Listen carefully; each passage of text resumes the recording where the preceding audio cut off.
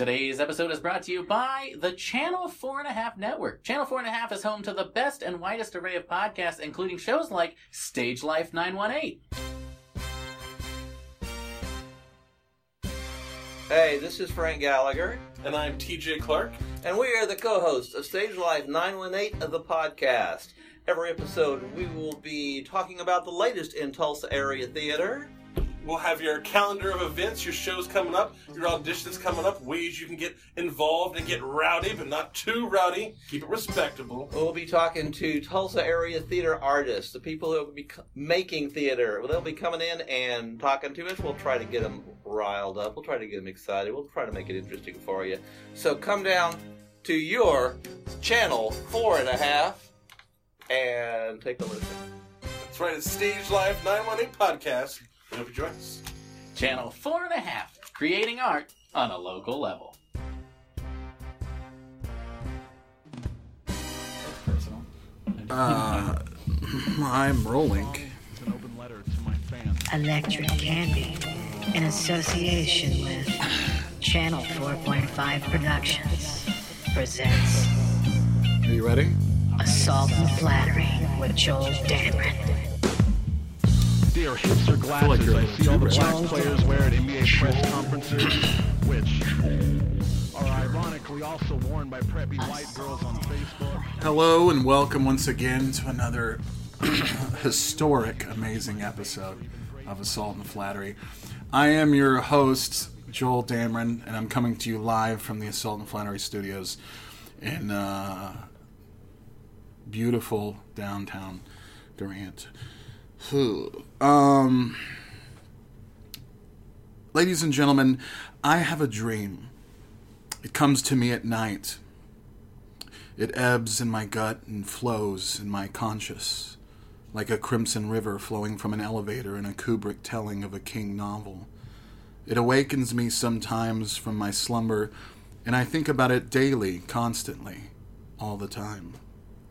I have a dream that one day the world, people, the U.S., the rest of my fellow human beings will realize that our reality is an illusion, that actuality is the only thing that's real and truth can be faked, even by me. Reality is an illusion. I mean that metaphorically, of course, but I also mean it literally. Sometimes I'm metaphorical, sometimes I'm literal, and sometimes I'm both, kind of like the Bible. I have a dream that one day we'll all realize that our reality, that our pop culture, our feelings, our emotions, our fears, desires, and daily lives are an illusion. Our societies are self-repairing, not very well, self-charging, not very well batteries. We help continue the existence of our economy, the economy of America, the country that bombs other countries for killing women and children, and in the process kills women and children. The country that's led valiantly charging into battle by an overweight, orange-haired, third-rate bully who scrunches his lips and spatters nonsensical used car jargon that I learned in a high school sales class. The same jargon that I later used to make lesser intelligent girls put their mouths on my penis. All as his hands flail about incessantly like a sign language interpreter during praise and worship. That's the man on our war horse, displaying to the rest of the world just how incredibly intelligent and competent we are here in America. But hey, it could be worse.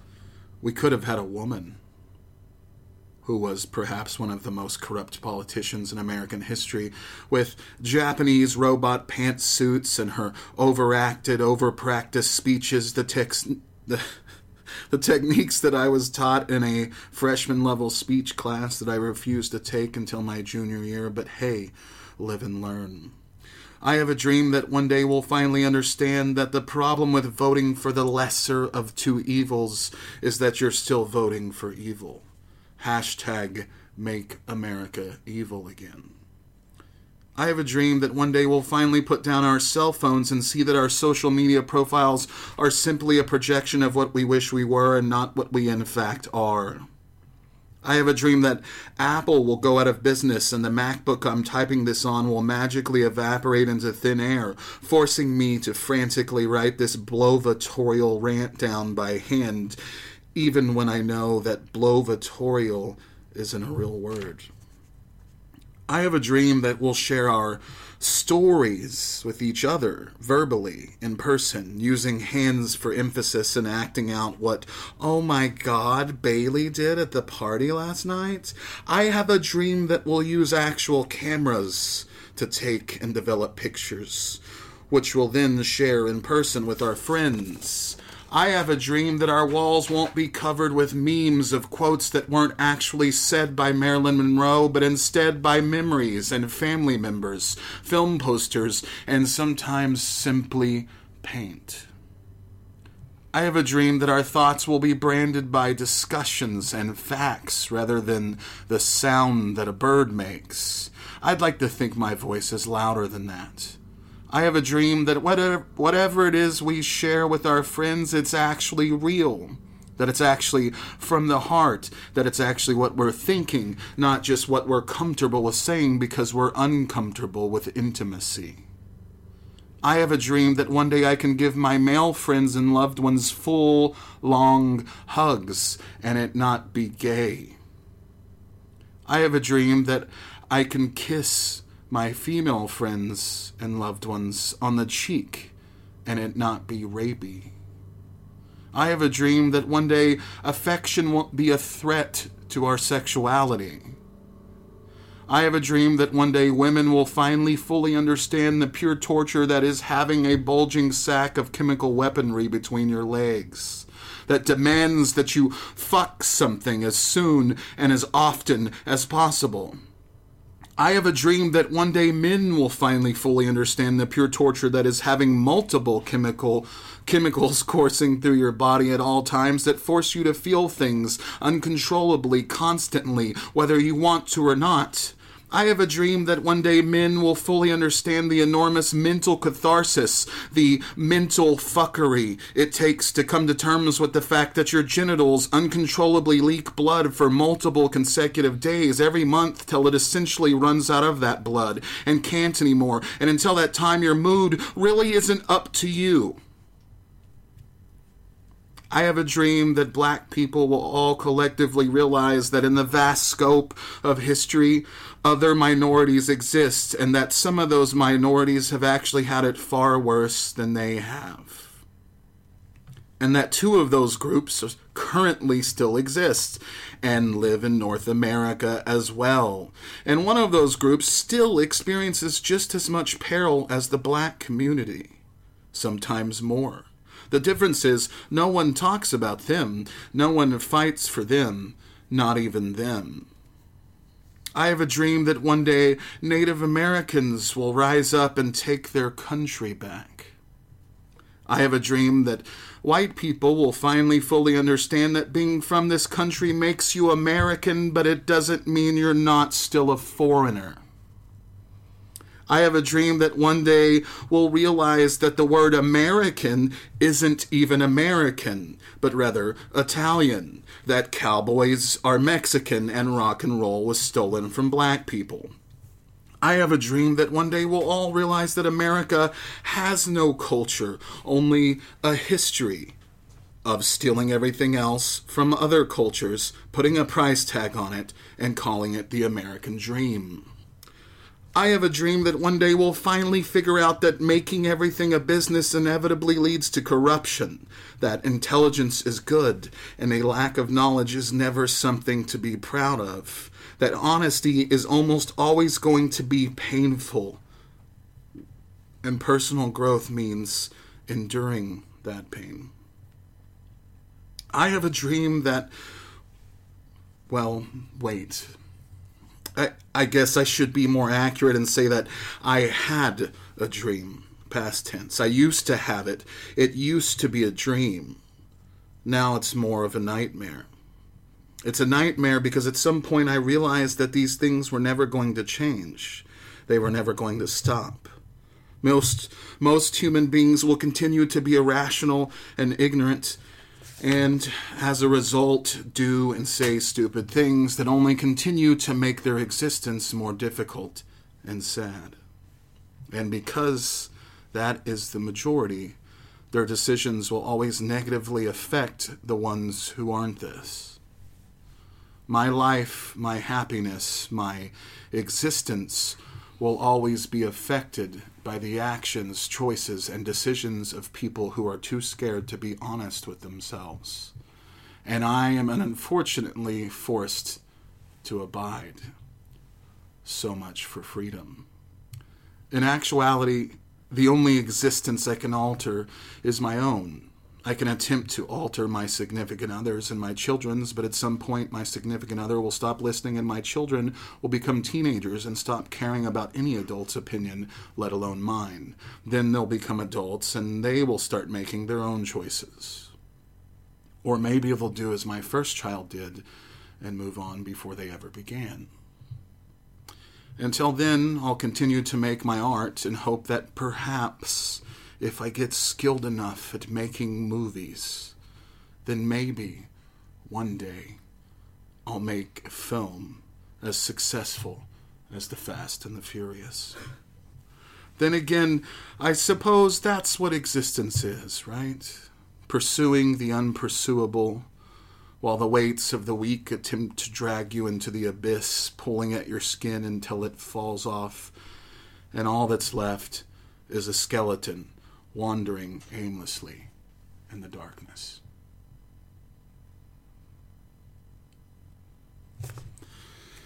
Hello, folks. Today is going to be a very interesting episode, ladies and gentlemen.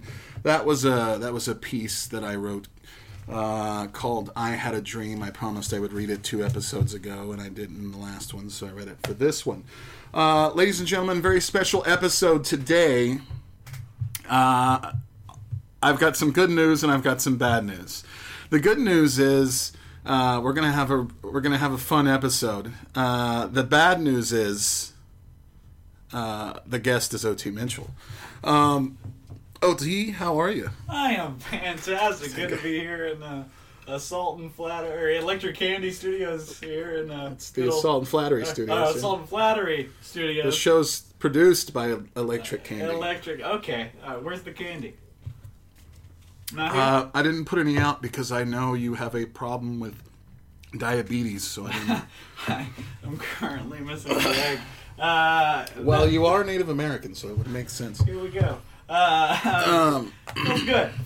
Finally, to be on Assault and Flattery with Joel Dameron. Yeah, you've been ironically requesting to be on this show for quite some time, OT. To the point that it's a little creepy that you I've been want to be on this show so much. I've been waiting outside here, panting. And you finally let me in. Camping out in a tent outside my front door. Yes. Only taking breaks to spend time with Kirby and. Well, I do have a job. Ladies and gentlemen, in case you Dallas. don't know, O.T. Mitchell is a Dallas area comedian, improver, and actor. You've probably seen him in a murder mystery show that he's a director of a theater company. That's his job in Dallas. He also is here on Channel 4.5's podcast... Peas in the podcast. Yes. Yikes. That's right. Peas in the podcast is that, and it's you and Kirby, right? Kirby, yep, my co-host Kirby Kelso. Now, Joel, here on Assault and Flattery. Yes. Do you? I've listened to your podcast, but I haven't. It's been a while since I've heard you have a guest on. Do you have any games that you play, or is it just you and I talking? It's just I have a whole list of topics Oh, we're going to fun. talk about here. Oh, so boy. Just calm down. I'll calm my tits. Just calm it down. Calm it. Let me ask you this, OT. I know you've been working a lot lately. Have you been watching the NBA Finals? I have not been able to watch the finals, but I have been keeping up with it via internet. I'm telling you, they're disappointing. So. I know. Your boy LeBron coming up short. And I'm just cracking up because immediately after the Cavs lost Game 3, everybody was like, "Oh, Kevin Durant is better than Michael Jordan. Is Kevin Durant? I mean, Kevin Durant's better than LeBron James. Is Kevin Durant now the best player in the world? Is it no longer LeBron James?" And come on. Are you serious right now, folks?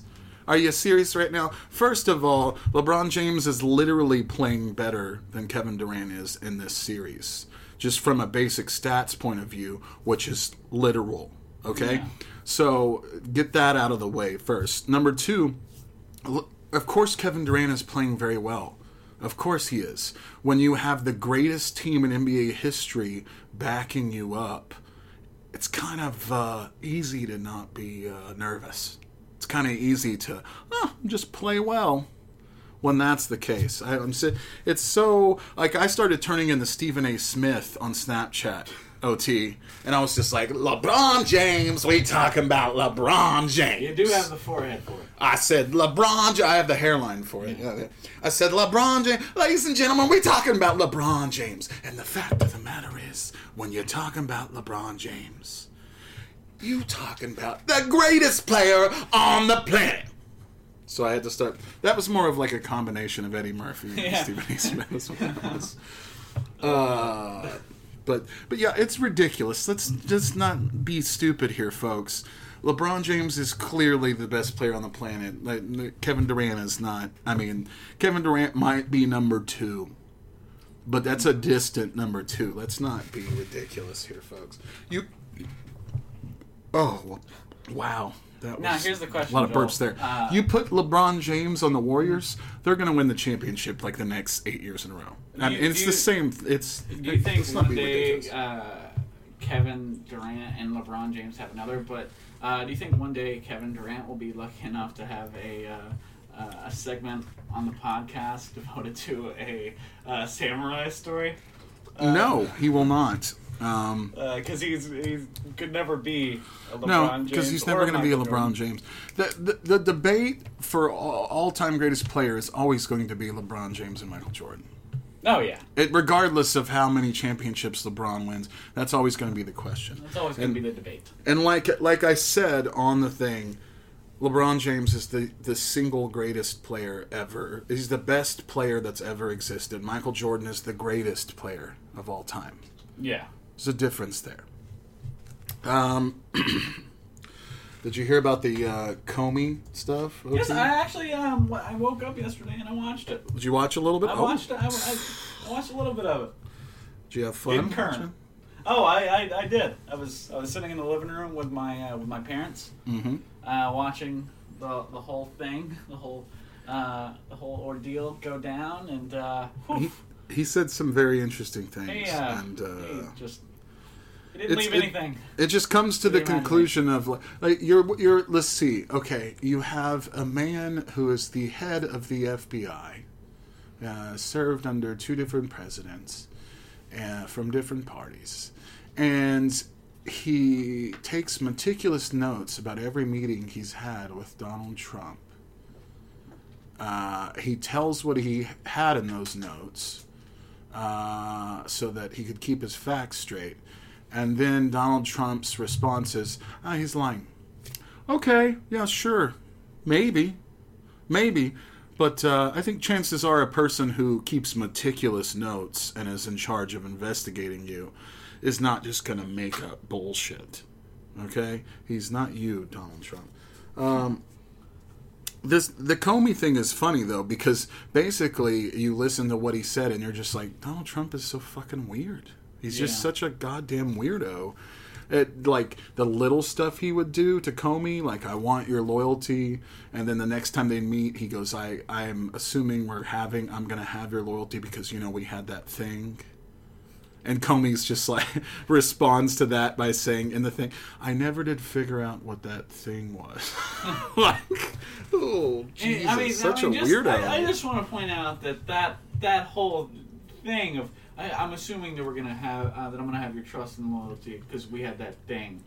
It's like a high school girl going, well, I thought we were in a relationship. I thought we had that thing. That thing. Because, we did that thing. It sounds like a high school girl who's not yet comfortable enough to say the word sex. Yeah. So she's, we had that thing after the fall carnival. You put your thing in my thing. What are you talking? The thing where, like, we did stuff. we were, like, kind of naked. And, we were, like, rubbing each other. Where you, like, fingered me while we were riding the roller coaster. Like in that movie Q with Mark Wahlberg and Reese Witherspoon. Man, like Reese Witherspoon in Fear. Super hot? You think she's super hot? My favorite Reese Witherspoon. How dare you? I don't know that I have a favorite Reese Witherspoon. Maybe. I don't know. I just never been super into her. I don't know. Like her in that movie, and I don't remember the name of the other one, but like young Reese Witherspoon. In Cruel Intentions? Cruel Intention, yeah, that's the one. Yeah. I never, Sarah Michelle Gellar in that movie as well. Never liked Sarah Michelle Gellar either. Never was into. I preferred the girl who played Buffy in the movie Buffy the Vampire Slayer. I've never seen that one. You never saw the movie? I never saw the movie. First of all, the movie was kind of interesting and fun. The show was shit. But the movie, it was like this blonde girl from the 90s, and Jason Priestley, I think. It's Jason Priestley. Anyway, but yeah. The Comey stuff, pretty funny. Doesn't look good for Trump. I mean, obviously he said, he's lying. Of course, what else would he say? And I just find it so infuriating because, like, the Republicans, their response to it is exactly what you expected. Well, we don't know that that's true. There's no facts. There's no unless tapes come out. There's no evidence that it's just hearsay. We don't. It's like, my God, like they talked about, like Anderson Cooper said, if Donald Trump took a dump on his desk, the Republicans at Fox News would go, well, I mean, who doesn't take a dump on... I mean, twice a day. I shit on my desk all the time. I don't know. Of course, the Democrats are acting like it's so crazy to take a shit on your desk. It's not crazy. And then you'd have the stupid, ugly woman who's used to be a model but clearly is past her prime, and she'd be like, I find it ridiculous that they would even talk about him taking a dump on his desk. I mean, how many times did Obama take a dump on his desk? I mean, it's preposterous, Rick. It's preposterous. I'm so sick and tired of the Republicans just fucking making excuses. It's like they don't understand. You could walk in on Trump with a video camera and you walk into the room and he's holding a severed bloody head and he has a machete in his hand raised above his head about to swing it, and then he stops and he's like, oh, I didn't know you were walking in here. Sorry. And then that video could be released, and the Republicans would go, well, he was just standing there with a severed head and a machete in his hand. That doesn't mean he's the one that severed the head. I mean, it's how many compromising situations has Obama been in when he was it always goes back to Obama. This is so silly. Like, there's no proof that he's the one that severed the head. Let's not it's be... It's like whenever I was a child, and my parents would walk into a room, and like I would have like just a mess all over the place, and I would try to blame it on my younger brothers. Right. Like it was them. They're like not home. They're like, OT, you don't have any younger brothers. You're an only child. What the fuck are you talking? Your only younger sibling is your brother who lives with your dad, not here with us. What are you talking about, OT? What are you trying to get at here, OT? So essentially, yeah, Donald. The Republicans are trying to defend Donald Trump with a 12-year-old's argument as to why there's a mess in the room, and it's just. It's so silly because I think Republicans, they don't seem to get it. They don't seem to understand that, they keep complaining. I heard one person recently say, it's so crazy that this many people are trying to act like there's a problem with Donald Trump. It's just crazy because that's never been that way. And I'm like, yes, it never has been that way with a president. The fact that there's so many people complaining and freaking out about him should tell you something. The fact that this many people, more than ever before in the history of our country, are upset with him being president should tell you something. It should tell you exactly what the truth is that in this particular situation with Donald Trump, it's not about politics. That's what they don't seem to understand, is that it's not about politics, OT. It has nothing to do with politics. We've had Republican presidents a lot. We had one 8 years ago named George Bush. You know, Democrats are going to disagree with him, but that's not it. There's people that don't want him president that aren't Democrats, that are independent. There's people that don't want him president that are Republican, and the Republicans keep defending him like this is an issue of policy. This isn't an issue of politics. Nobody gives a fuck about that. We can get over that. We don't like him because it's him specifically as a person. And they've been mistaking that the entire time he's been president, the entire time he was running, as soon as he announced he was running. They don't get it. It's not about politics. It's about him being a crazy person. And he's so obviously a crazy person who does so obviously stupid shit on a daily basis. I mean, you heard the man sit there and talk with another guy about how, yeah, when you're rich, you can just grab him by the pussy. It doesn't even matter. Pussy, right there. They just walk in. I don't even ask him anymore. I just walk up and I start kissing him on the lips. I can't help it. I love beautiful women. What am I gonna do? What am I gonna do? Like a big fucking meathead. And we ignored that because we thought... They ignored that because they were like, oh, they just don't like him because he's a Republican. No, nobody gives a fuck about that. Nobody hates you. I just love that that's a quote from our president. Grab them by the pussy. You can grab them by the pussy because you're rich and they're fucking just dumb pieces of vagina that you can fuck. So dear Lord. That's what our president said on tape. We have proof of that. When the Republicans just ignored that and tried to pass it off as the Democrats just don't like us. They just don't like us because we're conservative. It's just locker room talk. They just don't understand us. The people in the South think it's about them being Southerners. It's not about... Nobody cares that you're a Southerner. That's not the point. You're trying to divide the country. Listen, nobody cares. If you want to live in your rural place, that's not what it's because it's Trump specifically, and they still don't get that yet. And they're so stupid that they love the Republican Party so much that they can't even see him do stupid shit and go, yeah, that's kind of sketchy. That's a little stupid. Why is he doing that? They can't even admit that he's doing something. We're talking about a president. We're talking about a president who misspelled... coffee. No, he misspelled. What did he? Coverage. Oh yeah. He misspelled coverage and typed in Kofifi, and he couldn't even admit that he typed in the wrong word. This is what we're dealing with, OT. A man who can't even admit he made a spelling error on social media. He goes, oh, no, that was a real word. No, certain people know what I mean. That's a secret. It's a secret code. It's a secret code word. People know. I'm smarter than everyone else. Are you fucking kidding me?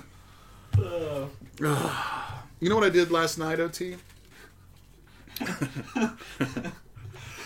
Have sex? I don't know. No, I did. The day before I had sex twice, so I didn't have sex yesterday. But... I went with my wife, Little B, and I went with Nick and Taryn, and we went and saw It Comes at Night. Whoa, how was that? Yes, we had to travel all the way to Ardmore for it because Sherman's Theater is taking half of its theaters and replacing the seats. Half of the actual rooms where the screens are, they're replacing the seats, and then when those are replaced, they'll show movies in those and replace the other half. So it wasn't showing, but I was surprised it even got a wide release because it's by A24, which is a really arty independent film company. And I was like, this film looks and is by all accounts going to be super arty, and mainstream is not going to like this at all because I'm guessing it's a metaphor for like immigration or something like that. Yeah.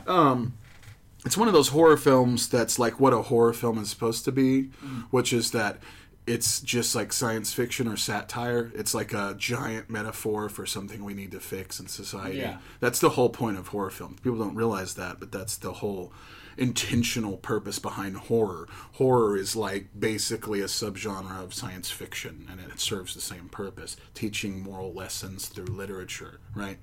And I was like, this looks like that, like the Babadook was, and it's being called a horror masterpiece and all this shit, and I'm like, I went and saw it, and I'm like, okay, Slash Films, how dare you say this is a horror masterpiece? What the fuck are you talking about? It's not a horror masterpiece. It was good. It was okay, but it wasn't like amazing, groundbreaking. It takes place all in like one little location. There's only like 5 actors or something, and the 6 actors in the whole film. Very small. I think Brooke liked it more than I did because she's into more arty abstract stuff. I didn't like it as much. I thought it was obviously a metaphor for like immigration and how, and kind of also where the situation our country is in right now, where everybody's turned viciously against each other and is like, we're splitting up into our groups, you're different, we don't like you, Get away from you us. don't like us, get away from us, all this paranoia. And then me and Brooke read a thing by the filmmaker after, and that he talked about, not that it was about immigration or what's going on right now, but it was about human beings separating themselves from each other and having a tribal mentality and being paranoid and killing each other because they can't get along and all this, which is all the components in the people who are afraid of immigration. Speaking of immigration, OT, so It Comes at Night was an okay movie, not amazing or anything. It was good. I can tell you, Nick, I think, was iffy about it. Taryn, though, hated it so much. Taryn's a man who likes, superhero movies, and as much as he makes fun of it, films like Transformers. So, of course, this movie, he was just wanted to kill himself, I think, having to watch that. It was so funny watching Taryn trying to mentally process this artistic horse shit in his face, and he just can't fucking... It was hilarious. It's like watching you try and do geometry. It's funny. Man, that's a tedious task. Ugh, I hate doing geometry. Still wish you were on the show now, OT? Huh? Yes, I don't. Speaking of It Comes at Night, and immigration and people being freaked out by immigrants and crap like that. Yeah. You recently performed a show in Dallas. Well, for the governor and his wife. Just the governor's wife. The governor's wife. The governor's wife. The governor of Texas? The governor of Texas. Yes. The governor of Texas's wife. Yes. And, Old Cecilia Abbott. Yeah. What's the governor's name? Greg Abbott. Greg Abbott. And so you did it. Why was his wife having a big dinner? Well, okay, thing? so it was, I don't exactly remember the name of the group, but it was a Republican women's convention. Yeah. And she was there as like a guest. Oh, great. That sounds terrible. Republican women's convention. And it was at like a very... It sounds like the worst. It was at an art museum, right? Ugh. And How dare they? The guy that ran it, he was just very, like... He was very annoyed by the people. So and like was he super democratic? Apparently not. He was because as he came up to me, he was like, so this was my first interaction with the man. He goes, I was there with another one of my actresses, and he goes, "Are you two Democrats?" And I was like, no, he didn't say Democrats. He said, "Are you two Republicans?" And I was like, I didn't know how to answer because I didn't know if he was or not. I was willing to bet that he wasn't, but I just kind of if he's talking like that, he's either a Southern gentleman Republican or gay as fuck. I didn't want to assume either way. And so, my actresses go, yes. And I'm like, I'm still sitting there, like, I don't know what to say. I don't want to make any enemies here. So, as, like, I'm sitting there, he goes, "I'm a floater." And I was like, I float. I do float. I float. You're like, that's the term. I float. I That's what it float. is. I float. Oh, really? Because I float too. Interesting. I also float. And so like he's in there and he just railing on these women, right? And one of them, like the He's client, unloading all of his stress on you Yeah. because you're the only other floater in the room. I'm like, I don't know what to say to you, dude. And so the lady holding the event comes up and she's like, you could tell she's been drinking, and she's like freaking out because she The governor's wife or the lady who's in charge of this Women the Republicans coalition? The lady that was in charge of the Republican. Were they all wearing very modest dresses? Yes. No cleavage going on? No cleavage, and they were older ladies. That so sounds I like the wasn't worst. I wasn't really paying attention. The only thing I dislike about it more than a group of women is a group of women with no cleavage. Am I right? What? Sexism. Yeah. So, like, as we're talking, like, the lady comes up and she's freaking out. She's been drinking. Yeah. And she's like sitting there stressing out about the event. Walks away and the guy just rolls his eyes and was like, see what I have to deal with?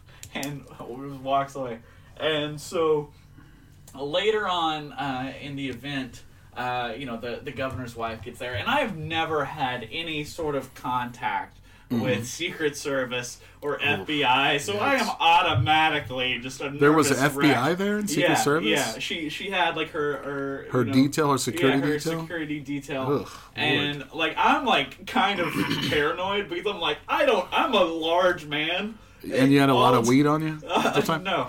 All it's gonna take is me just reaching my hand into my pocket, pulling my phone out too fast, and next thing you know, I get shot. That's what I'm concerned about. See, the good news was you're white, so that probably won't happen. Now, if you were black, you'd have to really slowly be like, I'm getting my phone out of my pocket right now. But like the entire show, I was walking around. I mean, you're in hands. Texas. Everybody probably had guns on them. So. Oh, probably. But okay. So during the show, I'm just walking around with my hands up like this, Right. Like just up by my chest, Right. and just very awkwardly walking around because I'm me and that. Not reaching for a gun, folks. Obviously, I'm going to be a nervous mess here. Right. But before the show, she wanted me to give the run through of how like the death works because they wanted to make sure that there were like no props, and if there were props, that her security detail was knowledgeable of it, right? Right. And so I made sure not to bring any of our like weapon props. And so at one point, whenever I'm talking to the guy, the lady holding the event comes up, and she was like, I think they should have brought guns. I would have loved to see some guns. And the guy just casually was like, I don't like guns. I don't think guns should be at this. And she was like, I got my guns in my home. And he's like, well, you can have your guns in your home. You can have whatever you want. You can have an automatic weapon. I don't care. I just don't want it here because if I see someone talking to her like she's a child, and he was like, because if I see someone with a gun, it makes me want to grab my gun and shoot them. And I was like, yeah, because that's how you solve the issue of I'm just sitting there very separation of awkwardly ideas. listening to this. Right. And so like the governor's wife was there, and she's on stage like giving her spiel, and like I've never been around a big politician or a big politician's wife, so I'm sitting there awkwardly like I don't know what the fuck to do. Whenever we stand up to see her get on stage, I'm like about to sit back down whenever she gets up there and starts talking, but apparently that's not something that you're supposed to do. Well, you're supposed to bow to the queen when you meet her, OT. But she's not the queen. We don't have a queen. It was a joke, OT. So we're all still standing up, and I'm about to sit down, and my assistant's like, OT, don't sit down. And so I'm like, finally she tells us all to sit down, but I didn't even know that was a thing. And so like she's there. She didn't really participate all that much in it, but she started talking about the about Trump and his immigration policy. Oh, of right? course, And, of course, yeah. You're in Texas. Why would you not talk about immigration policies? Yeah. And so then I did some research and I found out that her parents are actually Mexican immigrants. So she was against immigration. Of course, because she's a Republican and she's Texas. She's a Texan. And so what you're telling me is you looked her up later and found out that she's a first-generation American. Her parents are immigrants from Mexico. Yeah. I was like, what? How does that... What? So you're against the very thing that is why you exist and why you are where you are. Yeah, makes a lot of sense. Yeah, I hate it when they're against immigration too, because every white person that's here in America is a product of immigration. Every single one. The only people in America that aren't immigrants are Native Americans, obviously. Yeah. So it's just stupid that they would be against immigration in the first place. It's dumb and it's kind of ignorant because a lot of times they don't even realize. Like even Ted Cruz. Ted Cruz used to be the governor of Texas, didn't he?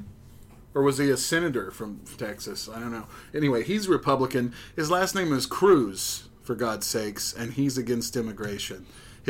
He also a first-generation American. Mother was Cuban, against immigration. You're against the very thing that is why you exist and why your mother's here. Jesus Christ. I tell you, these kids these days, so ungrateful. Speaking of the governor's mansion, I heard, OT, that... the governor's mansion? Well, the governor's performance, whatever. The council of... I know what you mean. The Council of Lady Republicans. The people over there. The Council of Ladies with sticks up their asses. I heard that there were a bunch of sex-trafficked girls there. Okay, that were flirting them up with some OT, that wanted themselves some OT. So here's the story. That's that's what Kirby told me. She said those sex-trafficked girls were really into you. So during the show, there was this table of girls that were early on into late 20s, right? And they were very flirtatious with me, and I'm like, okay, OT like you. Yikes! And believe me, folks, if you've ever seen OT Mitchell in person, that is the last thing you want. Is for OT to be confident sexually and coming right at you. So then... I'm coming for them titties, girl. Dear Lord. I'm OT Mitchell. So, there was one of the girls played a character in our show, right? Mm-hmm. And so after the show, I was telling my actors, I was like, man, she was kind of, I was digging that. And so they said, OT, that was the table of sex trafficked girls. And I didn't believe them. I didn't believe them at all. Because I was like, no, they just mentioned that. They just talked about it. No, no. And so then I get home that night, and I'm looking up to see if, there's any pictures of the event on the internet, see if there's any reviews. And sure enough, there was an article. And in the article... Was the article called Sex Trafficked Ladies of the Night? No. That's not what it was called. So I go in there and I'm reading through it, and then they have a little article in there about the sex trafficked girls meeting the governor's wife. Oh, Jesus. And I'm like, of course that, what? And then you looked at the pictures and you were like, I remember that girl. She asked for my number. So what you're telling me is that girls who have a history of sexual abuse gravitate naturally towards OT Mitchell. And I already have my own issues there, so I already have my own issues. They can smell it on you. And issues, they just don't. They don't go good. They don't go good together. No. And for some reason, that's just daddy issues and all that just attracted to me. And I'm like, of course, this is what Well, I mean, that's how we met, OT, was we had a one night, you and I had a one night stand because I was like, I have a lot of daddy issues, and I met you and I was like, I've got to fuck that penis. And that's Dear what Lord. happens. So. For some reason, all this chest hair makes people go, "Daddy." Woo! Yikes! Fuzzy little bear. OT's a fuzzy little bear. I'm a fuzzy little bear. Yikes! That's gross. Here's my one question about your night with the National Convention of Texas Republican Women, whatever the fuck it was. Here's my question about that, and I think I already know the answer. Okay. Now, a lot of times when you do these shows, OT, the client will tip you, even though you're already being paid by the company and stuff like that. They will tip you because it's it's nice. And I've been on these shows with you, and when we've gotten tipped before. I've been on these shows without you and been tipped before, and it's nice.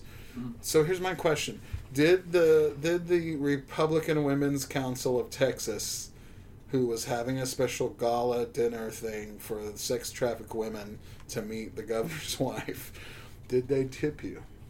No. I didn't think so. You know who would have tipped you? Democrats. I mean, you know who would have tipped you, OT? Democratic women's councils. I never go into shows expecting to get No, tipped. of course not.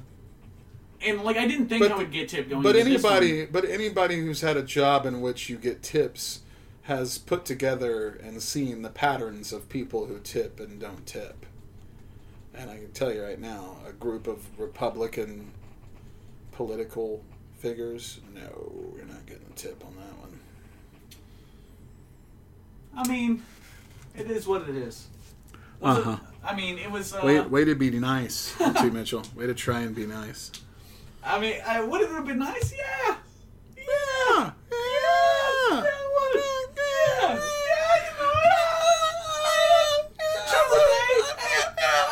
Jeez. Maybe rats. Maybe killing rats isn't always my job. Maybe I just want to stay home and eat some cheese, guys. You don't know. My name's Charlie Day, and I don't have a voice that works unless I'm, yelling, basically. It's very similar to Bernie Sanders' voice, only it's higher and more scratchier. Cheese. Every conversation me and O.T. Mitchell has always ends up turning into Charlie Day talking about cheese at the end of it. You know what? Did you see Wonder Woman yet, OT? I have not. I had my last episode. I talked about it. It wasn't great. I was going into it expecting to like it. It's about time they make a movie with a woman superhero. They took long enough. But it was terrible on every level. It really wasn't any good. And it keeps getting a bunch of positive press because of the political aspects of it. Yeah, and it's to the point where news outlets are blatantly, I noticed on Yahoo earlier, news outlets are going, Wonder Woman is breaking all kinds of records. Let's keep it going, everybody. Encouraging everyone to fakely like this film simply for political reasons. I don't want to go see it, but that's just because I'm not really into superhero movies. No, either am I. I just think it's really ridiculous to over-politicize a topic. It's really ridiculous to say you should go out and like a topic because it shows that you're politically relevant and up on issues that matter.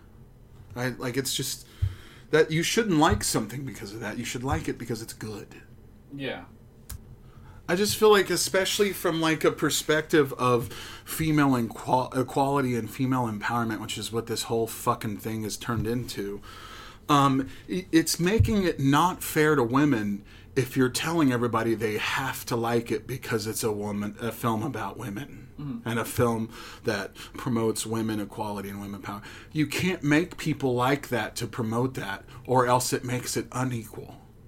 Yeah. In order for it to be equal, to hold women, in order for women to be equal, you have to hold them to the same standard you would hold any other man. Okay? So that film has to be held to the same standard as every other film ever. And for it to truly Right. be for, equal. for there to truly be some kind of sense of...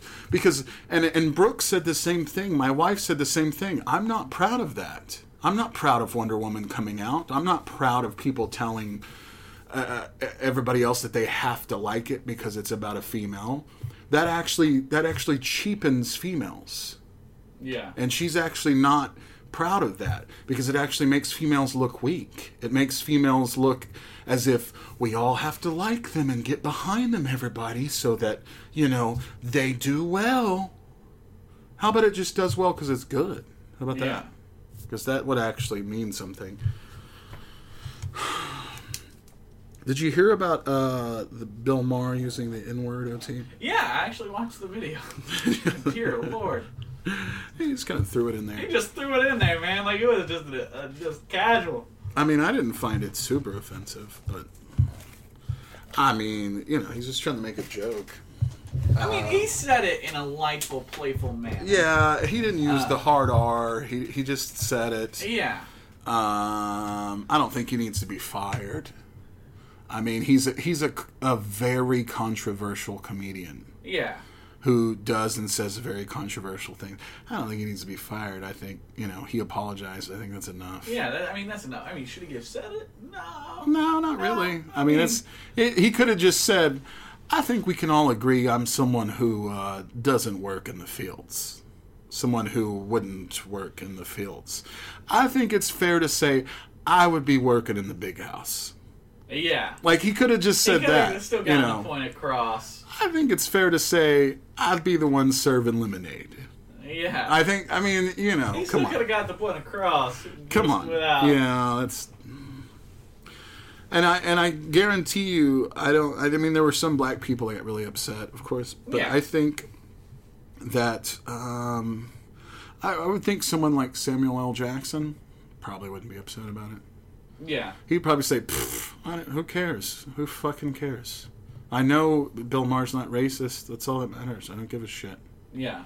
But yeah, of course, inevitably there will be. I'm not going to ask you, OT. I'm not going to put you on the spot and ask you whether or not you say the N-word. Or have ever said the N-word. Because I feel like that would be mean of me. Or rude of me. But I will say that I have said the N-word before. Not necessarily in a derogatory way. Oh, yeah. I say it a lot when I'm singing along to rap songs, I'll tell you that. Well, it's in the song. I do feel as a fellow minority, and I know I can't well, actually, let's go back here. If my family lineage is, as those who listen to the show know, I'm Native American, so I'm a minority. I belong to quite possibly the smallest minority group and most overlooked minority group in American history, the Native Americans, who at certain points in history have had it far worse than the African Americans did in North America. As a fellow minority, if you trace back my heritage, OT, on my dad's side, if you go back, there was a point at which one of the men in his family was in the Navy and traveled to another part of the country, and he brought back with him a wife. And the people who lived in that country on that island were people who were mixed-raced people, and they were mixed between the natives of that island and black people. Yeah. And I think they weren't like African black people. I think they were like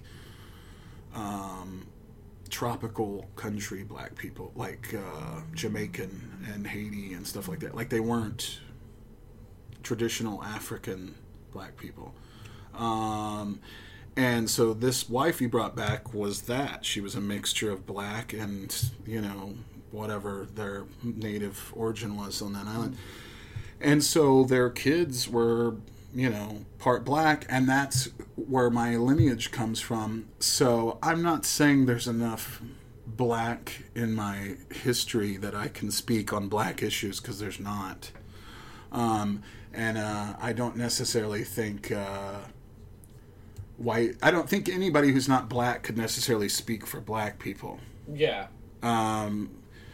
I get mad when white people try to decide what is and is not offensive to Native Americans, like the owner of the Redskins, who says the Redskins team name is honoring Native American people. It's not, and you can't make that call. Yeah, because you're white, so too bad.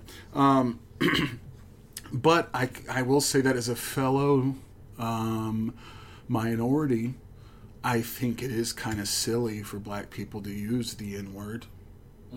I understand what they're doing. I've heard Ice Cube talk about the use of the N-word and talk about how they've kind of taken it back and they use it their own way instead of letting it be used the way I understand that, but I'm kind of one of those people that's like, I don't think it should be used. Because I can tell you right now, as a Native American, I don't want to use the word savage to talk to my other... I see other Native Americans, I'm not like, what's up, savage? What's going on, blanket ass? Woo! I don't think that's appropriate. I think it's terrible. Everyone would look at you like Listen, you were crazy. Right, like, what's up, skin? What's up, skin? I think that's a little silly. I think it's a little silly because... my people, our people, OT, because you found out you're Indian. Yeah. You're Native American. Native. Our women and children were killed in villages in the 1800s, and the women had their breasts cut off by Union soldiers and turned into tobacco pouches to keep as trophies. So, to me... I just wouldn't walk up to another Native American and go, what's up, skin? How you doing? Savage, you silly. It seems irresponsible, I think, from a historical perspective. And I'm just I think you guys should disavow that word altogether. Yeah. Instead of using it in any way. But again, I understand the whole, I want to be irreverent and use it. And so that at least it's used in my own way, rather than your way. I understand that too. I'm just saying I think I might pick the option of never using it if I was black. But again, maybe I'm not allowed to speak on those things because I'm so little an amount of black, OT, that it doesn't really count.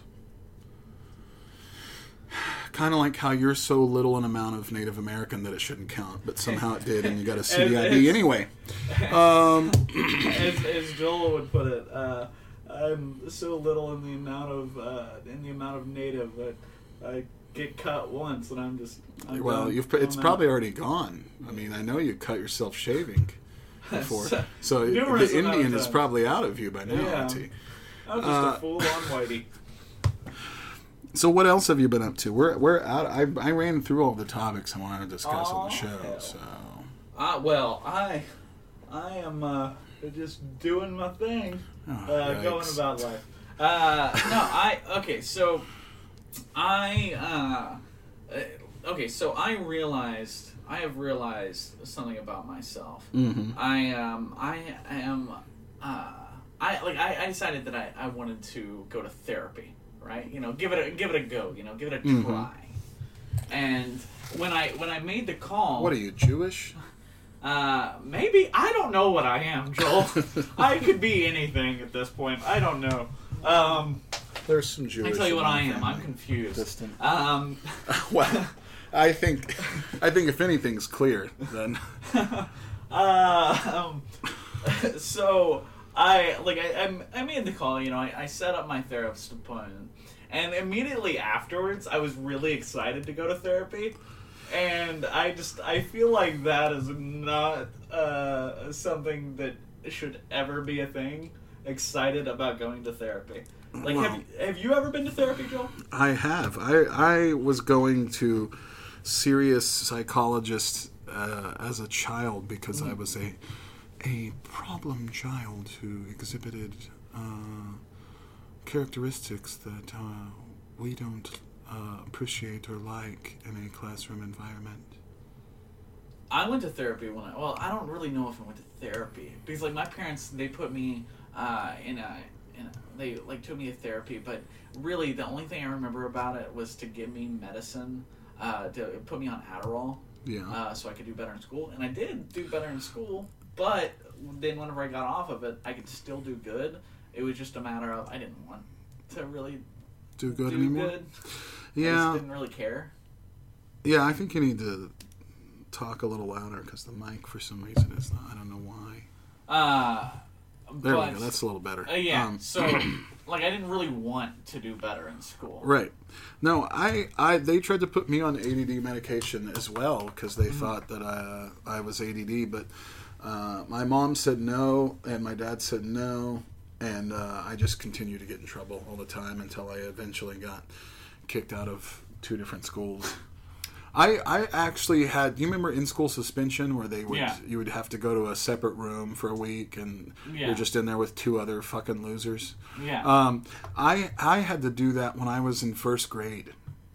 That's how much I got in trouble. They put me in-school suspension in 1st grade. And they didn't have an in-school suspension program for elementary kids because it wasn't that big of an issue. And so they had to take me, every morning the principal would put me in his car and take me to the high school. Where I would go to a little building and I would walk in and all the kids that were in there were like in high school and middle school and they would just stare at me and be like, what are you doing here? And so I had to go to that building. So from a very early age, I was told constantly, you're not like everyone else and we don't like it. And you need to stop it. And was constantly removed from everyone else. Like, in my school, we didn't have, like, a separate building or whatever when I was in elementary school. Like, I would get put in a lot. Because, like, I did have my issues. Did you get in fights or were you just causing disruptions? No, I just wouldn't focus on my schoolwork. Like, it was just, it was hard. Like, it was hard for me to focus. Like, I would constantly just want to be, like, looking off and I was, like, always in my own little world. And I wouldn't even go, like, talk to kids. Right. Like, I would just, like, sit there at my desk just tracing shit. And, we had, like, a little cubicle that we would just go sit down in. And I didn't mind that. I would sit there and do the exact same thing that I was doing in a desk because I didn't really like talking to people. Yeah, I remember at one point, like in middle school, they put me in school suspension for the entire 2nd semester of the school year. Dang. Me and another kid who became friends and then got in trouble all the time. Mm-hmm. They put us together in school suspension for the entire 2nd semester. And so it was just me and him in little cubicles in like the special ed teacher's room. Yeah. And she would give us our lessons and then she would walk us down to the cafeteria every day. We didn't go to recess. I mean, it was like being in solitary confinement for school for an entire semester. I remember. I think about that now, and I'm like, if they tried to fucking do that to my child, I'd remove them from that school. That's seems ridiculous. Looking back on my schooling, there was a moment. How could I have possibly been that different and that much of a problem in class that they had to remove me completely and put me in some kind of solitary confinement? I never had anything like that. But looking back, there was a moment, and I from my recollection, I remember it starting to happen around 2nd or 3rd grade, maybe even early as 1st. I think that my teachers legitimately thought that I was, like, mentally handicapped because... Well, I mean, have you ever met yourself? No, I still have yet to meet. Because a lot of people I know think you're mentally handicapped now. I just don't know how. Like, I don't. Like, it's weird for me to talk. Like, I'm very socially awkward. And so, like, whenever I would start to show my real personality around people, people would automatically assume that I was on drugs. Like, I remember being, like, sophomore or junior year of high school. Well, you do drugs constantly. But I remember being, like, in, like, sophomore or junior year in my math class, and I was just I was having a good day, and I was just talking, and there was one kid in my class that just wouldn't shut the hell up, and so I started being really sarcastic, and my teacher pulls me out, and she goes, "OT, where are you today? Where are you today, OT?" And I was like, "I'm right here." Where am I today? What the fuck kind of question is that? I'm right here. I'm right here in front of you. And she goes, "Are you?" She like gets really serious and looks at me in my eyes and goes, "OT, are you high? Are you high right now?" And she goes, "Your eyes are dilated." And I was like, "I have no idea." Your eyes are dilated all the time. They were dilated a while ago. My eyes They're are dilated right now as you get talking about this conversation. My eyes are always dilated. I don't know why. You're always turned on. Just 24/7, baby. But like you do act like you're on drugs sometimes, and it's funny to watch. But I don't do drugs. And like she sends me to the principal's office, and like I'm sitting there, and he goes, "Are you on drugs?" I'm like, "No, I've never touched a drug in my life." Good Lord! And he was like, sort of like give me all these questions, and I was like, I'm just having a good day. I don't want to turn this into a political thing, but I can't help but feel if you and I had been born and raised in a place on the West Coast or East Coast, that I don't think we would have been put through that much. Maybe. Or accused of that much random trickery all the time. Because I was constantly just accused of things. Constantly, all the time. Apparently I was looked at as a problem child, as I found out. Because I was going somewhere with my mom, and like we were talking about, I don't even remember how we got on the conversation, but we were talking about my uncle. And my uncle had like a lot of problems growing up, and was in and out of prison throughout his life. And she goes, "Well, OT, it's like you. You know how many teachers I had conversations with that just thought you were a bad child, and they would go on to tell your next grade, and that didn't stop until high school." So apparently every teacher that I had until high school was just constantly telling people that I was just a troubled child. Jesus. And the thing is, I've never been in any trouble with the law. I mean, sure, I've had my fair share of traffic tickets, but well, that just makes me a bad driver. But I've never had any problems with the law. I don't know. I feel like the same exact stuff happened to me all the time. But I feel like that has to do with. I feel like the same problem that our education system has is the same problem that our prison systems have. Like, we don't really want to fix the problem. We just want to accuse the person of doing something and lock them away. Yeah.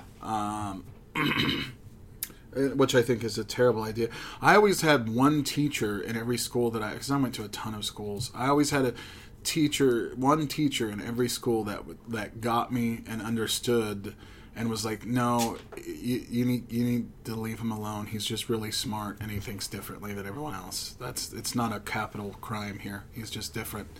But every other teacher, as you know, I'm a huge person, and so are you. You're also a huge person. Large fellows. You're large and long and tall, and I'm just huge and tall. And I was always the biggest kid in class.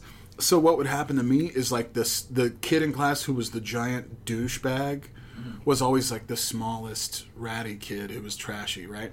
And he would always like hit me with stuff. This was every school I went to ever. Until like junior year of high school, this shit went on. Every school I went to, the smallest, rattiest, trashy kid would like hit me with sticks or throw crowns at me for like 3 hours. And then I'd be like, "Stop it!" and yell at him after 3 hours and throw a crown at him, and the teacher would go, "Joel, office now." What? Every fucking time. Every fucking time. Every time. And I just remember getting into high school and shit like that happening. And me just being like, "All right, that's it. I'm fighting you now. This is it. Oh, I got into and high just school. fighting the kid and getting in trouble. I got into high school and all that shit stopped because everyone just assumed that because I was weird and quiet that I was going to be the guy. That you were going to that shoot left. everyone. Yeah. You know, Everyone just assumed it, and I was like, I'm not going to. Listen I'm not to going to this. be like. I'm not going to try to be a good person here. I'm Yeah. just going to let you think it. right. Listen to how weird this is. I remember when the Columbine shooting happened, and I was probably 10 or something like that when it happened. And I remember it happening and everybody in the media freaking out and going, why did these kids do that? The big question is, why did the kids do it? That's what we're looking at to it. And I just remember going, what the fuck do you mean, why did they do it? What do you mean, why did they do it? They did it because all of the fucking preppy jocks picked on them all the time. Just like they pick on me all the time. You know how badly I'd love to go into school with a fucking gun and shoot all of them in the fucking head? I never Do you, thought that. like, what do you mean why? Of course that's why they did. They did it because they got picked on, and maybe if you'd stop picking on the people that are different, you wouldn't get students shooting up your fucking school, you morons. Like, I just remember just looking at that going, how obvious is this? How stupid do you have to be? How about you leave the weird kids alone? Just leave And not them treat alone. them... how about... Let them play D&D. You don't let the or whatever they students and the teachers treat them like they're pieces of shit, because that's what happens. Because it wasn't just the students that acted like I was just a crazy person. The it was teachers. the teachers as well. The And I'm like, teachers you're are just supposed to as be bad a as the fucking students. adult. Like, ugh. I saw to jump back onto the whole teacher accusing me of being on drugs. I saw that teacher like 2 years after I graduated high school. Yeah. And they were on meth? Yeah, she was a crack whore. I paid her for no. No, like I saw her like 2 years later, and she like. When I was in school, you know, she would have to talk to me and have to be nice to me, Right. Because I was a student, Yeah. right? And I see her like 2 years later, and she treats me like shit, and I'm like, all right, okay, all right. Listen, bitch. Listen here, all right. You're never gonna make it in this town. I'll tell you what worked out for me was I went into high school living with my dad and went to high school down there in Anadarko because I had just gotten kicked out of 2 different schools in a row. And so they had to put me... So I went there, and the kids there were really rough. I mean, there was gangs in town, and it was rough neighborhood. Yeah. So I would get in fights in class with kids who wouldn't quit picking on me, and the teacher would just stand there and wait till we got done fighting.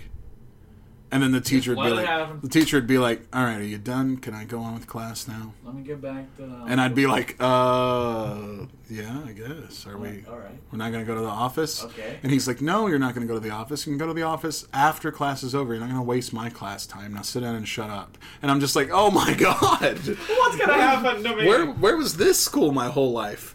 See, maybe if I have a feeling though that if I had way more fun in high school because the teachers actually acted like they cared a little bit, and there was a lot of different kids there and a lot of different stuff going on.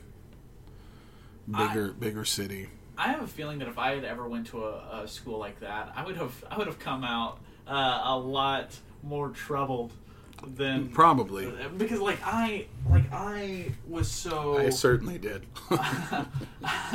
I was so troubled and so weird and socially awkward and full of anxiety that going into high school, I was worried about several things. I was worried about taking my clothes off in front of people in the locker room.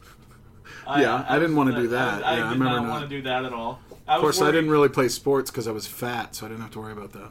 I was worried about opening up the lockers. Because for some reason, even now, those combination locks Never work for you? they would never work for me. I didn't know how to do it, and I was also worried about being stuffed in a locker. You would be the person. You would be the person who would be worried about whether or not you could unlock a combination lock. Yeah, I was so concerned about it. And the first time that I ever had to do it, I was just like, I'll just wear my regular clothes to gym. Just leave me alone. Of course you did. You're I'll so just weird. keep my stuff out. If it gets stolen, it's okay. I've got others' clothes. Oh my god. I was just a giant ball of insecurity. And were you super poor as a kid? I would say we were lower middle class. Really?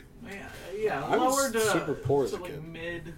middle class. I was super poor as a kid, and my mom would try and scrounge up money to take me to do stuff on the weekends or for my birthday or whatever. Yeah. But there were a lot of times when it was just like, nah, you get used to being at home and you don't go out. And I got used to that, entertaining yourself type of thing. And that's become a weird thing with me and Brooke, I've noticed. Is because she grew up in like an upper middle class white family, and I grew up in a poor Indian family. Yeah. So Brooke's idea of fun almost always involves a copious amount of money being spent. Like, and it's not like on possessions. Yeah. It's just spent on having a good time. Well, yeah, having the good time. I can level with it a lot there of money because spent. I'm the type of I hate sitting at home. I do not like just sitting at home. Like, see, whereas I'm like, I'll sit here all day. I don't give a shit. I get really depressed. I don't want to go anywhere. Like, now, granted, if I'm like, yes, I know, because you used to live with us and you were only there 2 nights in a span of 4 months. Yeah, but like if I'm somewhere where I can have just like a conversation with someone. Yeah. And like I'm okay then, but then once it gets quiet, then I'm just sitting there and I'm like, I don't know what to do. I need to leave. See, yeah, you are like that, and that's very weird to me, because I'm like, just you don't have to do anything, OT. It's folks, when you're in the car with OT, he gets really weird because he feels like he has to say something the whole time you're in the car. I don't really anymore. And we've finally broken you of that. Me and Landry have finally broken you of that. You can just sit in the car and listen to music. You don't have to talk, OT. It's a problem with me and Brooke because I understand why she's like that, because she's the type of person that's like, the thing that's more important to her is not possessions, it's experience. Yeah. Like, she wants to experience things. She wants to go experience different cultures and experience different places and go on adventures and do things, because that's the experience to her is fun. Yeah. Which is fine. That's not necessarily a non-admirable quality. I mean, that's a fun, good thing. But I'm the type of person that's like, yeah, but practically, when you going and experiencing things and experiencing other cultures and going places almost always requires a large amount of money. You see, because it's essentially taking a vacation. You see, I and when you have plenty of money, you could do that all day long.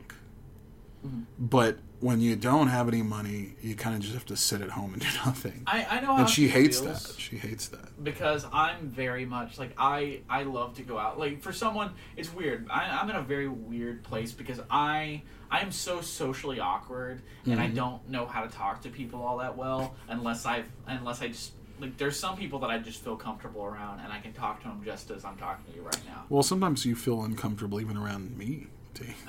I've seen you do it. I mean, but then there's other people that it's just, I don't ever feel uncomfortable around them, and I can just talk.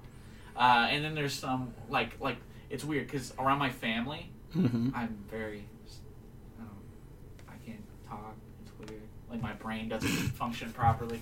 And yeah, I don't know what's wrong with you. Yeah, I'm weird. I'm a weird person. But for me, like, going out and being around people is fun for me. I don't, like, if I go somewhere and I'll talk to people, I'll feel good. And then other times I can just go there and not say a thing, and I'll still feel okay because I'm around other people. Right. Right? But just sitting by myself, like sitting in a car by myself and I'm moving, I feel good. But just sitting at home for long periods of time, I can't do it because I'm just there, and I need to be out doing something. I don't mind being out. I don't know that I would mind. I mean, I enjoy being at home alone by myself and spending time by myself all the time. I do for like 2-3 hours. Yeah, I know you're very bad. You have a very bad problem with it. But I don't mind staying home and being home by myself all the time. But I don't necessarily mind going out in public. I just have a hard time with it.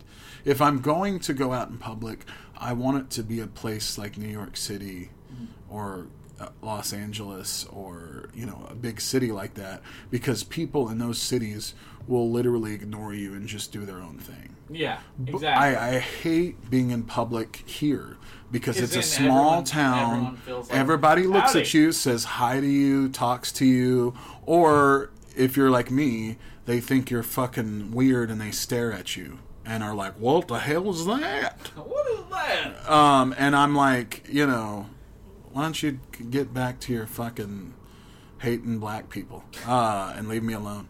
But so I would, if I'm going to go out, I'd much rather be in a city. I don't mind a big environment with lots of people. I hate this environment here, and I think that makes me want to go out less.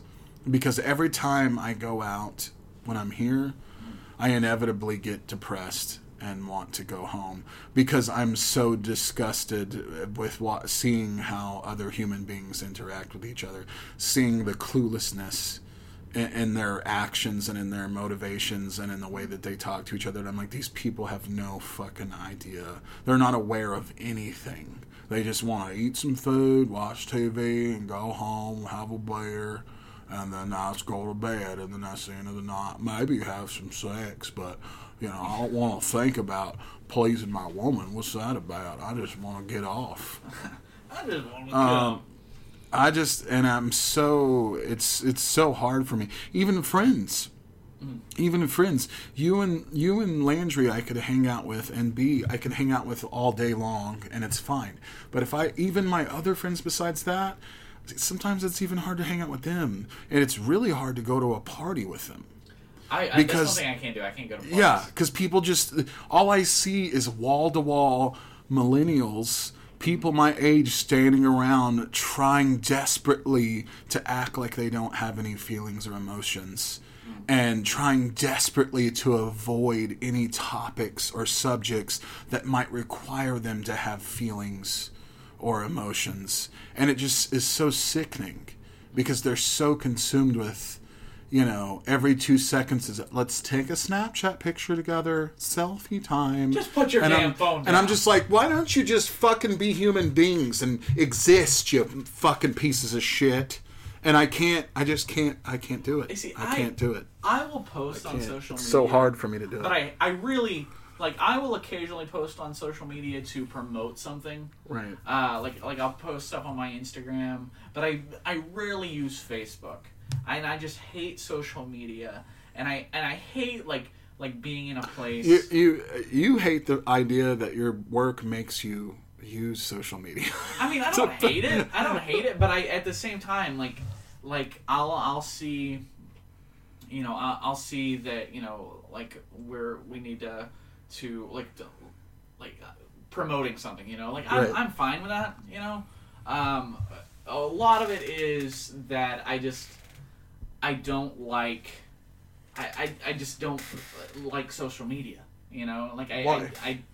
I don't know. Does it feel too invasive to you? I feel it's just so. I hate the thought of having my personal life just out in the open.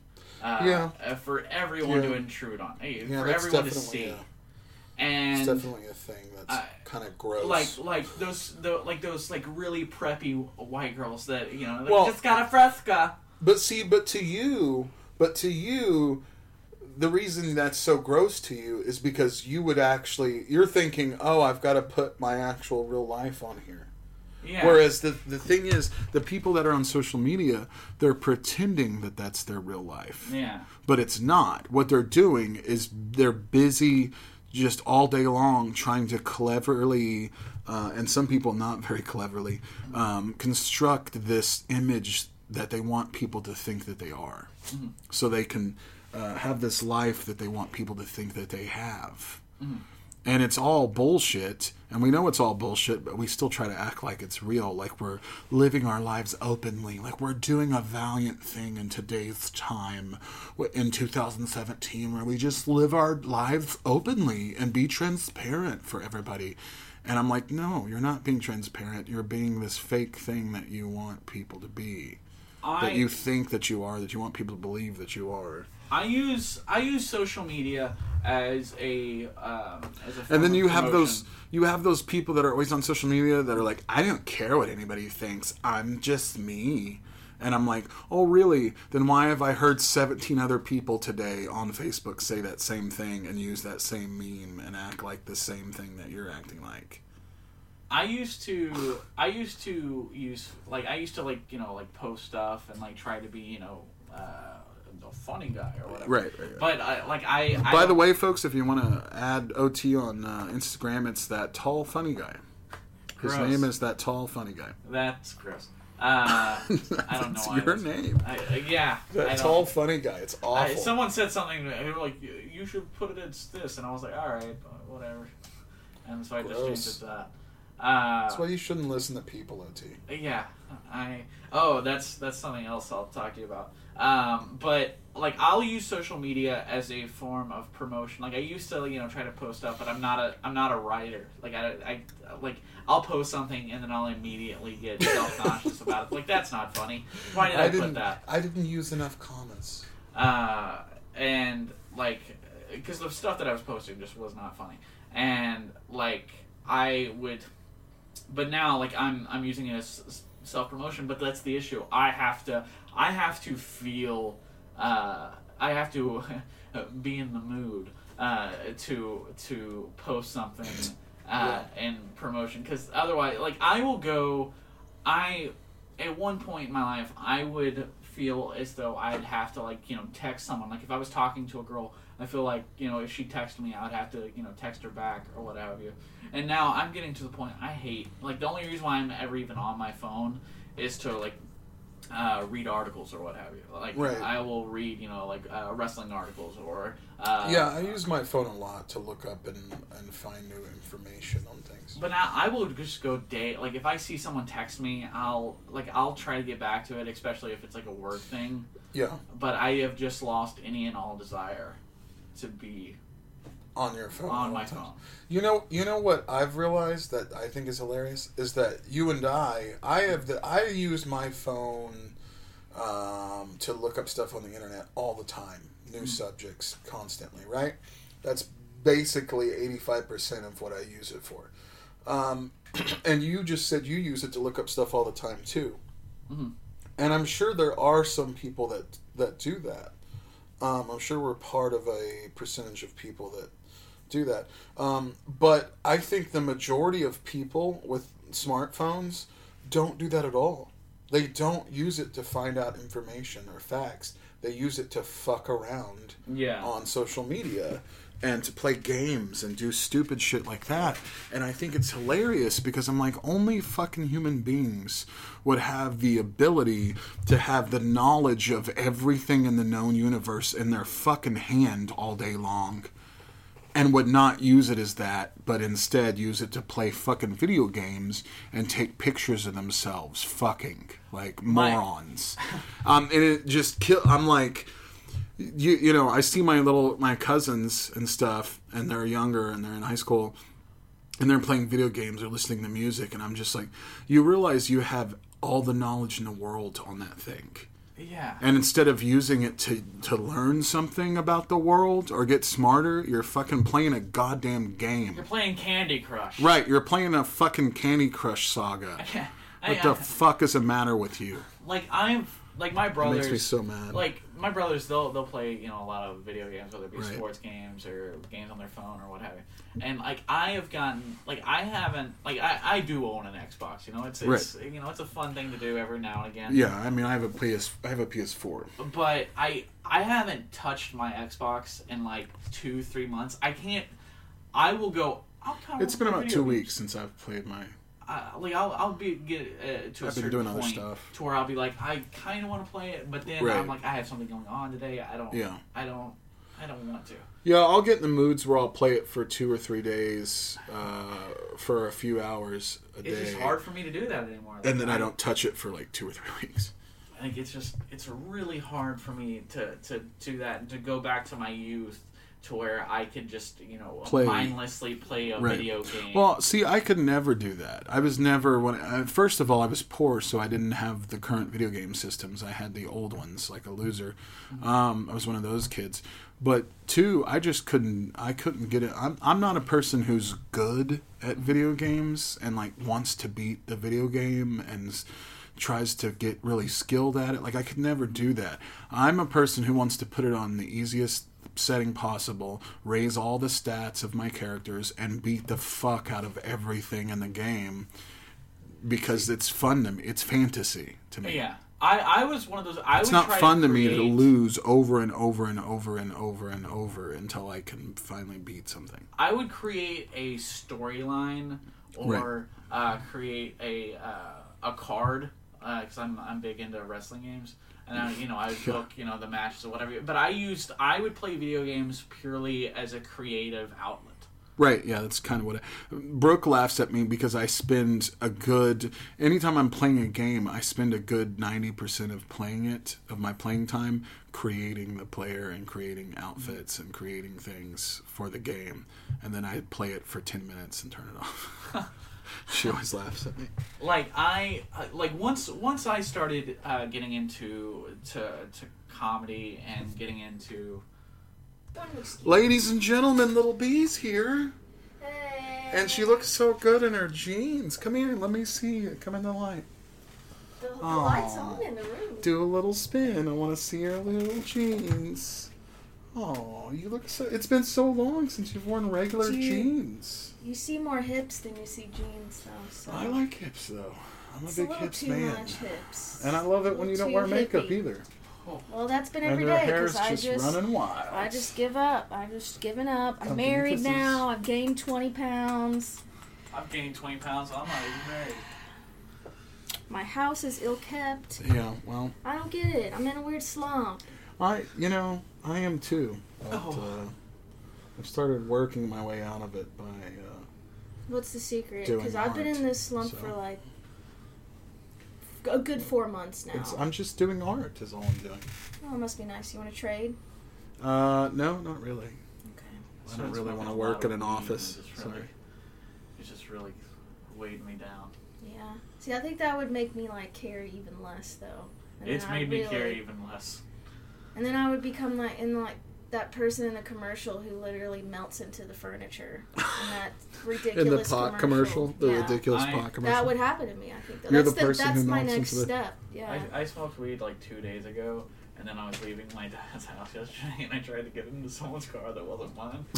Of course you did. I don't know if you know this, OT, but we're recording right now. Oh shit. Yeah, that's on the podcast.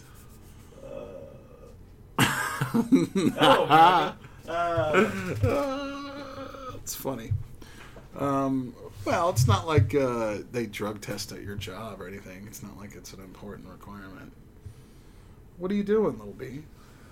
I'm really sweaty. It's really hot outside. So I'm going to change. Okay. Well, me and OT will wrap up the podcast soon. And then I was at a fish fry at work, and I just felt really uncomfortable. Fish fry? Out of place. Yeah. Only in Oklahoma would they have a fish fry at your work. That's why I feel at all family reunions of mine. It's really uncomfortable. It's super uncomfortable. And there was this woman sitting across from me, and she's like a higher up executive, but she really needed to wear a camisole. Yeah. And that's all I could see was just tits the whole time, and I just felt really uncomfortable. And I was just like, yikes. But it was like tits that I don't necessarily want to see. Yeah. But it's like you can unsee them. Yeah, because they're just all out. They are there. They're just and at one point, this older man came by, and he like acted like he was talking about her food, but I was watching But he him was and I was like, just wanting to he's check out the totally just tits. wanting to get a closer look at those tits. It's one of those. He's one of those guys that loves tits. OT, you know what I'm talking about. The guys that are really in the This guy knows what I'm talking the about. guys that are really in the tits to the point where they're just like, oh yeah, I just want giant 10-gallon they're saggy so- tits, they're so vocal all in about my it. face. And They're I'm so like, that is the vocal. most disgusting thing I've ever seen I just in my love life. how he was trying to be so sly about it, like leaned in and was like, "Oh, what you got there? A brownie? A little blah blah blah." And I'm Really? like, He "I was like, see you. dude. I Really, he was see like, your "Oh, what you got eyes." there? Some cleavage going on? Titties." Yeah, and it was like hot, and everyone was sweating, so like you I could just see beads of sweat rolling into her tit Good cleavage. Lord, And I've just never understood why guys are like there's guys that are so in the tits that they just want the biggest, saggiest tits ever, and the bigger and saggier they are, the more the guy's like, oh yeah, I want to come all over them, and I'm like, that is disgusting. That's much. speaking of tits, did you disgusting. know? I heard this today. Did you know that in Japan, you know how we do fake boobs here, and it's mainly like silicone? Yeah. Well, in Japan, they actually use like fat Ooh. in their fake tits, like actual, Gross. and Like so it's a sack of fat or just raw fat? just they're injecting? I'm pretty sure raw fat, but I'm Ooh. not for sure how It's that gross. works. But they look obviously more real because it is They're really squishy. fat. Yeah. And Oof. I don't know. I mean, obviously, it's probably healthier for your Right. body rather Well, than plastic. And You know, when they do penis enlargement on guys, you know what they do? They inject some of their own fat into the shaft of their penis. like butt fat. I don't know. And see, I don't know why we don't do it in inject some America of their own because fat we into definitely their have penis. way more fat to go around. Right. Extra fat. Yeah, than, we need to be putting than this fat Japanese. to work. Yeah. You know what I mean? Yeah, we need to. I mean, They it's- could. I feel like we could make America could make money off of this by selling our extra fat to Yeah. these Asian countries I'd who sell don't some of my fat. who don't really have any fat. We could probably. I mean, if cut they want to down come over on and get our, it out of my body, they can have as much of it as they want. They We could could- take all of my fat. We could cut down on how much money we owe China. Like, just be like, take it out of China. our fat. China. You can get a lot of it just from the China. south. Why do you keep repeating it? Because that's how Donald Trump says China. it. Oh. China. China. China. Anyway, Anyway. so that's me. I'm gonna go change because I'm really sweating All right, well, gross. come give me a kiss. You look really good. I like your pants. And I have to work. Probably have to work late. Okay. So, It's okay. I'll hang out with OT. but do you want me to meet you at Nick's house for the? I'm for the taking you game? back to work, so I can have the car. I thought you were gonna be with OT though. OT, how long are you staying here? Are you gonna stay for the game and watch it at Nick's with us? What game? The finals. I mean, yeah, go watch. Or do you Okay. have stuff to do tonight? I mean, I have stuff going on later tonight, but Like I, how Like late? how later tonight? like 9. The game starts at 8. I mean, So he could at It's not least go important. over there and watch it for a Oh, little it's bit. not important. it's not important things. Oh, so you can just hang out tonight I then? can hang out tonight. Okay, cool. So you're good with riding with I OT? guess. I mean, I would like to have my car. You mean my car? That's big and roomy to ride around in, but Well, What? I don't want. I'm trying to help. Like, you know. Yeah, OT I'm gets sexually aroused by the I'm seats. trying to help you by you not having to Sexual. stop and come and pick me up. You see what I'm saying? Like, I'm being selfless here. Why don't you take OT's car? We'll take the Buick. Oh my god, no. That thing's a magnet for getting pulled over. Well, why It don't you really come and give is. me a kiss before you leave then? 3. So, maybe I want more. I know you're. Yeah, I know you want that dick. Love you. She just touched my dick, folks. All right. Anyway, OT, what were we talking about? Video games and playing. Yeah, okay, so once I started doing improv and once I started doing comedy and getting into acting and all that, Yeah. that's whenever I started just finally having that creative outlet, because for like all up until that, all my life up until the past 5-6 years, I You didn't had have no that. idea you were creative. I Yeah, know. like I didn't like I would constantly be creating like storylines and But once I the past 5-6 years, once I started to have that creative outlet, it finally, I stopped wanting to, play video games. I stopped wanting to do that because I finally had something that I could have that creative outlet over. Because up until that past 5-6 years, I would be sitting in my house and I would come up with ideas for movies, but of course I couldn't write the scripts or anything because I'm not a good writer, but I would have these ideas constantly, and I would just play video games or something to get those ideas out. And then whenever I started doing comedy, it's I finally had that creative outlet. Now I just want to go and just constantly be in a place where I can create, and luckily you are now, OT, finally. I have arrived. OT finally found his place in the world. I finally found somewhere where I belong. But what? It's not your fault. You were born in North Texas. I was born in North Texas, Denison, Texas. Gross. But I mean, it feels good to finally have that creative outlet. And sure, I'm still weird and socially awkward, and when I go to these places, it's hard for me to talk to people still. But I still have that stage that I can get on and express whatever goes into my mind, and I can still get up there and have that outlet to get out all of my energy and all of my aggression, and I can just get it all out there and have that space to do so, and it's really nice. Yeah, that's the best thing about being an artist is that's when you start to really succeed, is when you find your little group. And I think with me, you, and Landry, and B, that's our little group. And now that we finally found each other, we're a family. Me and B have been talking about that. How me, you, her, and Landry are the type of people that nobody else likes us, and we don't really have a lot of friends. So that is totally me. So we're forced to be friends. So we've magically found each other somehow.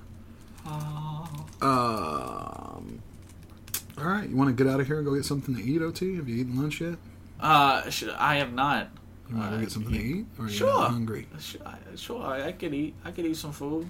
I could stuff my face with food. Okay. What do you want to eat? Are you feeling like some Chinese? I'm feeling some Chinese. Or you want some Arby's? Or OT needs... Chinese? You want Chinese, OT? OT needs Chinese food. Chinese? Okay. OT. You want to go to King Buffet? King Buffett. You want to go to King Buffet, OT? Sure, I can go to King Buffet. I can go a little King Buffet, Do a little King Buffet. Do a little King. All right. We'll go there if you want to go. If I could talk about one more thing, though. Oh, okay. You got something to pitch? I got one last little thingy. Yeah, do your pitch. What do you got? I was taking my brother to get his haircut, and waiting. It took 2 hours. 2 hours, an hour wait, and then an hour for him to get his haircut, right? And I go over to Cold Stone Creamery to get a milkshake or something. I don't remember what I was getting. And whenever I was there was these really there was these young white girls there, and they were just laughing and just talking about whatever they had going on that day. And I remember as I was sitting there, I remember thinking at that time, I remember 5-6 years ago when I was like that, just happy to be, to exist, and now, and then I started thinking to myself now, and I'm like, that was before life happened, and it started to rip me apart, and now I realize how bitter I am as a human being, and I almost long for that innocence. That high school innocence, that child like innocence, See, I want the opposite of that. Like, don't get me wrong, I love where I'm at in life, but I still at times long for that feeling of just no responsibility. Right. But with that being said, I also like where I'm at now in life because, like I said before, having that creative outlet. Right. See, I've gotten to the point where I am now because when Sully died, when my son died, it took about 2 or 3 years of just being completely alone to finish, I guess, the processing of everything. And the moving on, and then it's taken another 5 years since then, or another 2 years since then, to get to where I am now, as a person and mentally, and I love where I am now, and I'm at a level of more open, completely awareness. About the world and about existence and about human I've gotten beings. to that point. And I wish that I had been at that point. I wish that I was at this point 6 or 7 years ago, because I could have gotten so much more done. Because I'm 30 now, and I'm basically starting at 30. It's interesting and that I you say wish that I could start all that at like 22 or something. I was just thinking about that actually on my way over here. I was thinking about where I was, 5-6 years ago in what I'm doing, and because when I started 5-6 years ago doing comedy, I didn't know that there was all these different improv places to go to, and I didn't know that was there, and I would just go to these free jam sessions at these improv places that weren't really improv. Yeah. It was just a group of people getting together and just goofing off, pretty much. And that gave me a confidence, and eventually got me working for MMC. And I was thinking about it today. I was like, I don't know that if I would have just started doing improv at these different improv institutions around DFW, I don't know if I would have been able to. I don't necessarily know if I would have still had that desire. I don't know if I would have been discouraged if I would have gotten into those different places fresh out of high school. I think I might have been discouraged because of the skill level, and I didn't really. I don't know if I would have had that when I head. Because when I started doing those improv jams, I would just go up there and just whatever happened, and I wasn't in my head. I think if I would have went there and seen the way they all did it, I think I would have been in my head and wouldn't have learned that, wouldn't have gotten that learning experience through doing it in those other places. I wouldn't have learned about myself as a performer. Right. Yeah. I think that I think that I would be a lot different if I didn't have Brooke. Just because Brooke is extremely arty, and a lot of the time she's more abstractly artistic than I am. Mm-hmm. But she's a person who really has herself together in a business way. Mm-hmm. She really has her shit together. And I'm a person who's more of a raw artist, where it's like, I don't have anything together. I just want to make my art and go on. I don't give a fuck about anything else. Mm-hmm. And so she really balances that out really well, and has really gotten me to be more mature and professional and business oriented and organized. Mm-hmm. And I feel like if I didn't have her, that definitely wouldn't be the case. See, I think I need to be a little more organized.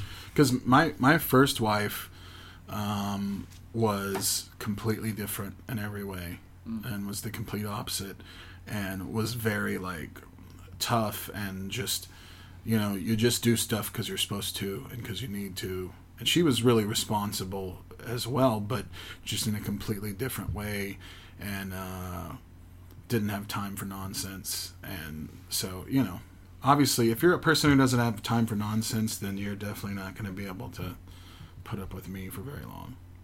Yeah. But so I think Brooke's been a tremendous help on kind of balancing me out, and getting me to be more professional and on time about my artistic pursuits. Mm-hmm.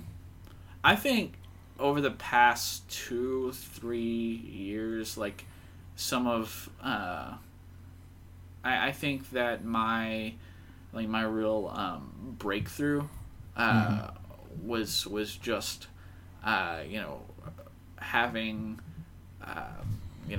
all these like different things happening, whether it be like a breakup or death, someone that I'm close to dying, and I think that definitely made me a little bitter, but through that I think that it also matured me and made me see not only the world but see myself in a different light, and I think that that's helped me grow as a person as well as an artist. Yeah, I think it's definitely important that death will always do that to people, and it's not the only thing that can do that to people, but it's definitely something that does. Yeah. A tremendous loss or death, definitely does that to people, and essentially what's happening is the person is becoming humbled and broken in the most wonderful way possible that allows them to be more of a person, to be a more complete. We all, I'm a big proponent of everyone being humbled and completely broken down as a human being, because I just think it helps you be a more complete person. Yeah. And I think that's innately part of the human experience, because death is inevitable. Yeah, extreme loss and extreme lows are inevitable, and so I feel like you don't really become complete as a person until you've tremendously lost something and had to rearrange your entire existence as a person. And there's things that can do that and take you to that place, like, if you were going to meditate, if you were going to start practicing meditation, it doesn't have to be loss or death. I mean, you could do it through meditation, or even through, and this is controversial, obviously, but even through like psychedelic drugs, you can do it. And I've certainly experienced those realms, which have helped as well. But yeah, I mean, I think I'm a big proponent of recommending that for everybody. I don't think everybody can do it in the same way, but I think that it's definitely good for everybody. For me, when I went through like the different stuff that I went through, like I really started to realize it just late last year, on into this year, how much I've changed, because like going back 4 years ago, I was an entirely different person. I was very naive. I was very to quote a friend of mine, I was a nice guy, but my friend said, and I agree with him, being a nice guy also makes you a pushover. Right. So I was very much a pushover. And now I'm going through all that stuff. I'm definitely, I would consider myself to be, a nice person. I would even go as far as to say maybe even at times I'm a bit of a pushover, but not to the extent that I was, 4 years ago. And Well, I think part of that is that you started hanging out with me and Landry.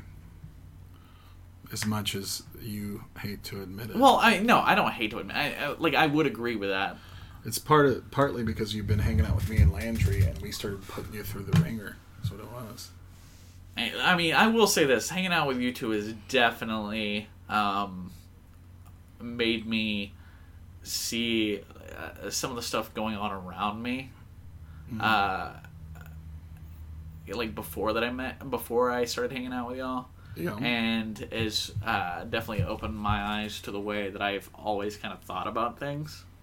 and it has opened my eyes to the way that I've always kind of viewed the world. But what is the single big event that changed everything for you? What do you mean?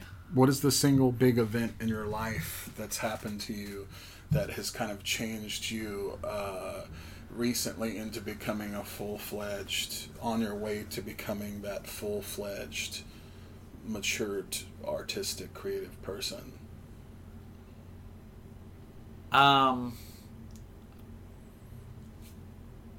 Probably. Don't look at me and say what.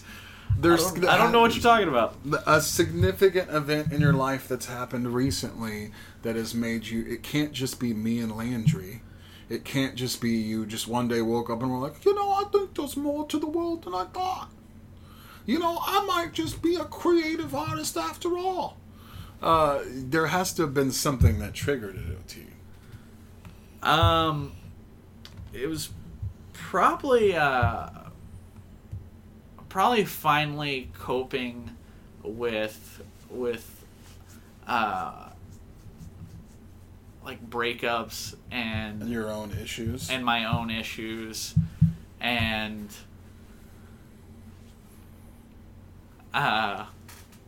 coping with my own issues and my breakups and my losses of loved ones, and finally just starting to realize that despite all of the shit that I went through, whether it be like I said, breakups or stuff that has happened throughout my life, realizing that is kind of what connects me to my art and has connected me to what I'm doing, has given me that creative outlet, because not being a socially person, not being a social person, and not being someone that was what is it, introvert or outrovert or what? Extrovert, yeah. Not being someone that was